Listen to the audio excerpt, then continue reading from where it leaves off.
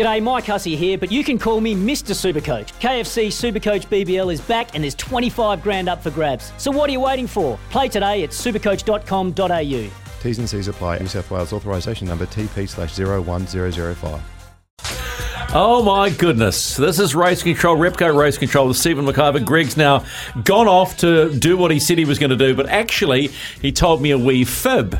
Okay, I just found out he's not actually going to do things with Rally New Zealand. He's actually doing something with the launch of GT7, Gran Turismo 7. It is what it is. But anyway, that's not important anymore because we have a special guest in the house who can do this. Bring it home. Bring it home is the message to Mitch Evans. For him and for Jaguar. Mitch Evans through the final corner to win the Romy Prix for Jaguar. Yeah! Yeah, I think that's what he does, and he joins us now. But are you going to scream like that, Mitch Evans? Welcome to the show. Thanks for having me. Great intro. That was my engineer, actually. Just to clear that up. That was 2019, pal. It seems like forever ago. I know. It was my first ever Formula E win. It was a special. Honestly, that was a very, very special time in my life. So, first win for me for Jaguar.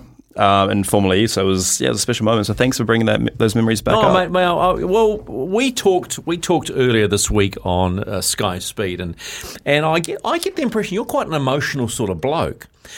I just got that feeling about it. Now because we talked about your FT40, the where you won the Toyota Racing Series twice, right? And your dad's turned into a boardroom table, which is amazing in his man cave. And I want to go back over that. Because I thought you were going to shed a tear from him, and I'm not being disrespectful. I thought, man, this means a lot to you. Is it the car, the racing, or just having the ability to do what you can do? It's probably a mixture of everything. And to be honest, since I've been in Europe for 11 years now. Because you don't sound like a Kiwi anymore. Got to give you that. You know what? I don't know what it is though. I'm trying to figure it out. I have no idea what your accent is. Neither. I think it's a nothing accent. I'm just accent of the world. You know? Oh, wow. Nice comeback. I think it's a mixture because, look, I've been in Europe for quite a few years now. That car was the last car I raced before I went to Europe. And I achieved quite a bit of success with that. And that's sort of, when I look back, I mean, every element of my career has always been very important to go, to achieve certain success, to be able to get funding and the confidence to go to the next step. But that was the last step I needed to really achieve before I went to Europe and got the support by a lot of great backing, like the Giltrap family, like Mike Morton, companies like Banklink, many other companies that supported me. And it was off the back of that championship, the first one in 2010. And then I went to win the second championship and Moto Cup multiple times, the Grand Prix. So it's just... and that car is the most winning FT40 in the history. So it was great that my dad purchased the car now that they don't run that generation car anymore. And just seeing it, and that livery and actually, because it was set up in my dad's new man cave that he's created with all our trophies. It's amazing. I kind of forgot, what we've achieved. And, that just brought back a lot of emotion, seeing all my trophies. How old are you now? 27. Wow, and you're talking like you're 50 or 60, you know? Honestly, I feel like I'm in my 40s. It reminded me of something, and just talking to you now about it. I remember going when your dad had the panel beaters, right? And I remember going there, and he had go-karts, a couple of go-karts everywhere, right? And he had a full-time mechanic for you guys. And it just struck me that I went, hang on, I'm talking now to this young man who was knee-high to a grasshopper back then, and the effort that your family put in, people don't realise that, do they? I mean, you were very fortunate, let's be blunt. Dad was able to have a mechanic, and I think he had a engine testing machine, the whole 9 yards. Yeah. But to see where you are now, you suddenly realise how much people have given and invested in you for all the right reasons. Yeah, I mean, it's fascinating. It all goes back to the go-kart days when, I was very lucky that I've had a dad in motorsport. And I think motorsport's quite a unique sport from the sake that, it's you need your family into it, while you're a kid. Because it's not a natural sport to jump into. Obviously, a natural sport is, footy, soccer, tennis, golf or something, that's more of a natural progression. Where, motorsport's quite a left of field sport to get your kid into. So first of all, I was very lucky. My dad was already into it, very successful, knew and understood the sport, which again is another real key element to, I think, my success, is because he understood the sport. He understood what was needed to give me the best opportunity. I think another reason why he got a mechanic is because he didn't trust me with the tools. Because me with tools is a disaster. Oh, okay, so this is an interesting point that we have to raise now. So, are you a race car driver that can fix the car? Are you a race car driver that is technically savvy? Or do you say, I'll just drive the race car because I'm naturally really good and I'll listen to what you're saying? So with actual tools in my hand, horrendous. And I've got me, no know qualms. That feeling. I've got no qualms of saying it. Obviously back in the day, racing drivers used to make, maintain their own cars and get, their hands dirty. I don't mind getting my hands dirty, but it's just I'm a liability with the tools. So my dad learned from an early stage not trust me with the kit. Yeah, keep Mitch out of there. Just tell me the feedback from what the cart's doing. Mm-hmm. And obviously I'm very good with feedback and technically I'm very good with what I need from a car to a car. And obviously driving it, I'm okay. So my brother, on the other hand, was a lot better with the tools. And Simon's a lot better, He's better with the tools? Compared to me, yeah. Wow. Which I'm not setting the bar very high, but let's be blunt. I know Simon. He doesn't look like a guy good with the tools, but we'll leave it there. He's not bad, to be fair. He's not bad. And the thing is, my dad, because we're both racing at the same time, it's too much for my dad. So my dad used to sort of look after my cart, and then so we had a full-time mechanic that used to look after Simon's cart, just because it was a little bit easier to manage for my dad. So yeah, but when you look at the Europe and how the Europeans go karting, it's a whole new scale. Yeah. Like it's just like it's like F1 on a mini version of F1. Yeah. It's insane. That competitive, that much money being in context, lots of money being thrown into it. Oh, some of these families are spending €200,000 plus a year on one kart, on one son or one daughter. Look, I can't remember what we spent in New Zealand, but it was a quarter of that. And even that was probably a lot of a high budget. So, let's say relative terms to New Zealand, I had a good opportunity. But on a global scale, it's just we can't compete with that. What was it like going into open wheel in Europe? How much of a shock was it to be on the grid and have to compete? It was. I knew it was going to be difficult, just because it's the, let's say, the pinnacle of single seater racing. But I was full of confidence, so I was going there with one sort of goal, and that was to try and shake the tree. Yeah, shake the tree, and I was coming off the back of quite a bit of success in New Zealand, so I thought I was the man. But I think I had to have that approach because it was so much more. Well, it was more difficult than I was expecting.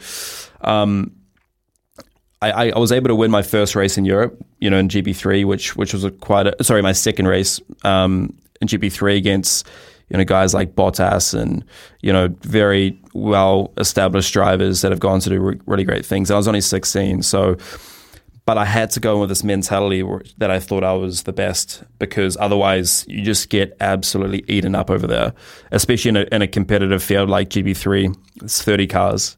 Everyone's split by just tenths, half a tenth.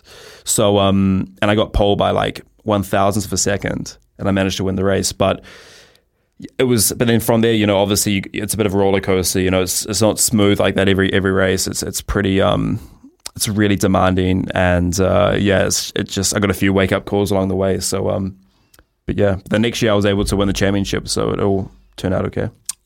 But it didn't head where you wanted it to head, did it? I mean, obviously, winning the GP3 championship was massive, which then gave me the funding to go to GP2. And that GP2 year, which was in 2013, was the year I had to, really stamp my authority. And it was the most important year of my life and my career to try and, achieve my dreams of getting to Formula One. And unfortunately, I got a podium in my first race, which was great. But then... And I got a few other podiums throughout the year. I got 4 podiums, but just not enough like big results to, let's say, get the attention of bigger teams or F1 right. teams. I mean, so then money becomes an issue, right?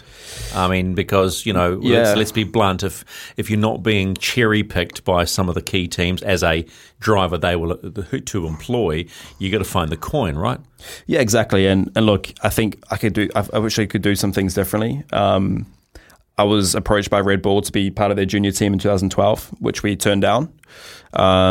Which, look, if I go back now, would have taken that offer up? Yes. Potentially. There's a few factors behind the scenes that I can't really talk about. That's the reason why we didn't go down that route. And the other one was another team to choose from to go to GP2, which was Dams, who were the previous champions. They were a little bit more expensive, and I was very tight on the money that we could raise. But I ended up going with a team I won GP3 with in GP2 to, just that loyalty and they didn't have a bad year the previous year, but it just didn't work out. I was meant to test for Red Bull that year. I got sort of, let's say, someone leapfrogged me, which was really hard to take. And then it just sort of was tricky because I didn't have funding to go for the next year, so I ended up going with a team called Russian Time. Yeah, I remember it well. And I got 2 free years out of them, which was able, I finished fourth. Which is mega because people got to realise let's be blunt, financing an F2 driver, because let's just put in context having 2 free years in GP2. How much, let's just make it easy. How much did that save you having to raise? €3 million. So about $6 million. Yeah. There, we double it now, or is it? No, not quite. But okay, let's say 5. It saves you $5 million. Yeah. So after the 2 years, which is it's just mind blowing, isn't it? It was silly. It's when you think and it's about looking with the best team. Like Russian Time was a solid team, but to go with the best team, you're looking at €2 million. So I didn't have the budget in the first year to go with ART. Even Dams was a bit of a stretch, but I did. It was a slight possibility. But Arden, I got money for winning the GP3 championship. That went straight into my budget for GP2. But I got a very good deal for my first GP2 year. And then after that I had to, I was very lucky to be in a position that I could not have to find the money. I wasn't with the best team, but it was with a team that provided me. I was able to achieve 5 wins with them. Yeah, well, that's still saying something, Mitch. Yeah. You can't knock yourself about over that, because you said, I made the most of the situation, I would say. But you couldn't just crack the egg that you wanted to. When you're in that position where you're going, the dream is F1, but you can't quite get there. It's a dark place. It's a dark place. And it probably took me to end of 2014 to actually really realize it was not going to happen. Obviously, 13 was a dark year because I had to come in with a bang. It didn't happen. I had a really solid year in 14. I finished 4th in the championship, got multiple wins, a lot of podiums, but not enough to go on pure merit. If I had money, it would have been pretty straightforward. But so if you look at yourself as a driver at that period, and if you'd had money, right, would you have won more races in a better team? For sure. You were that confident in your own ability. Yeah. Because I think you have to be, right? Otherwise, you will get chewed up and spat out. Yeah. I've got full belief that I was in a different situation. I would have, I could have fought a lot. Yeah, you would have been more competitive and probably at the front of the field a lot more, yeah. Opened a few more eyes, and things might have just unfolded. For sure. So someone tells me it's a really bad thing to have regrets. Do you have any regrets about that period in your career? Yeah. You do? Yeah, I do, yeah.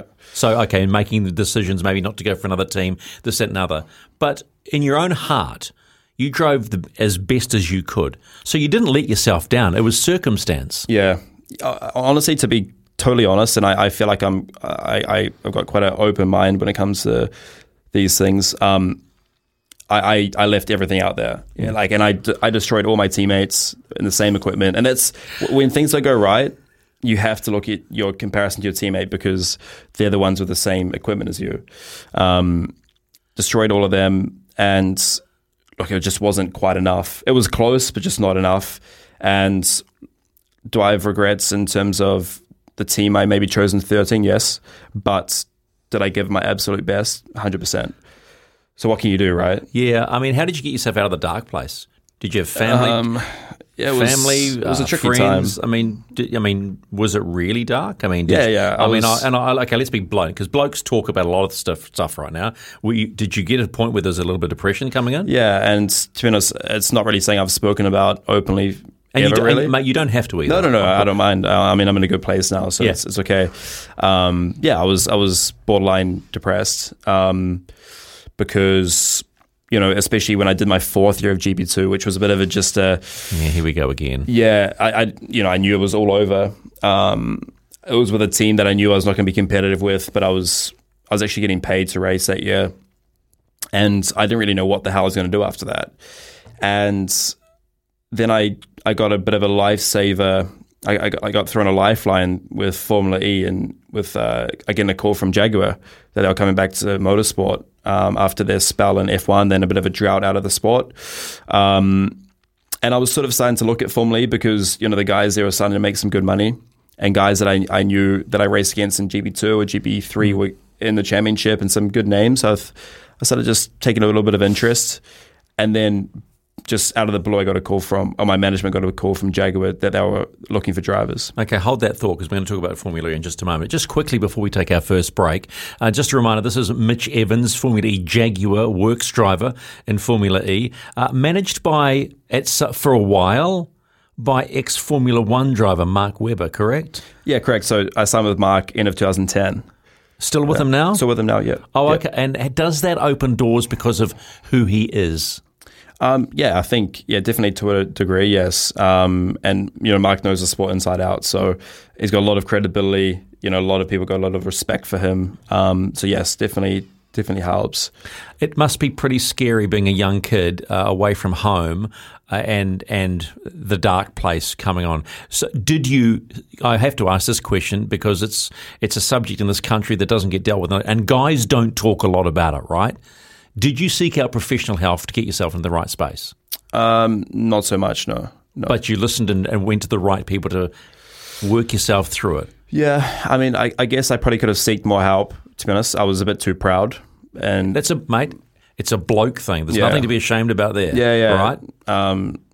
And I was just trying to deal with it on my own in different ways, and it doesn't work, huh? You got to ask someone. It's tricky, yeah, and it's probably I've sought help later in my later years, but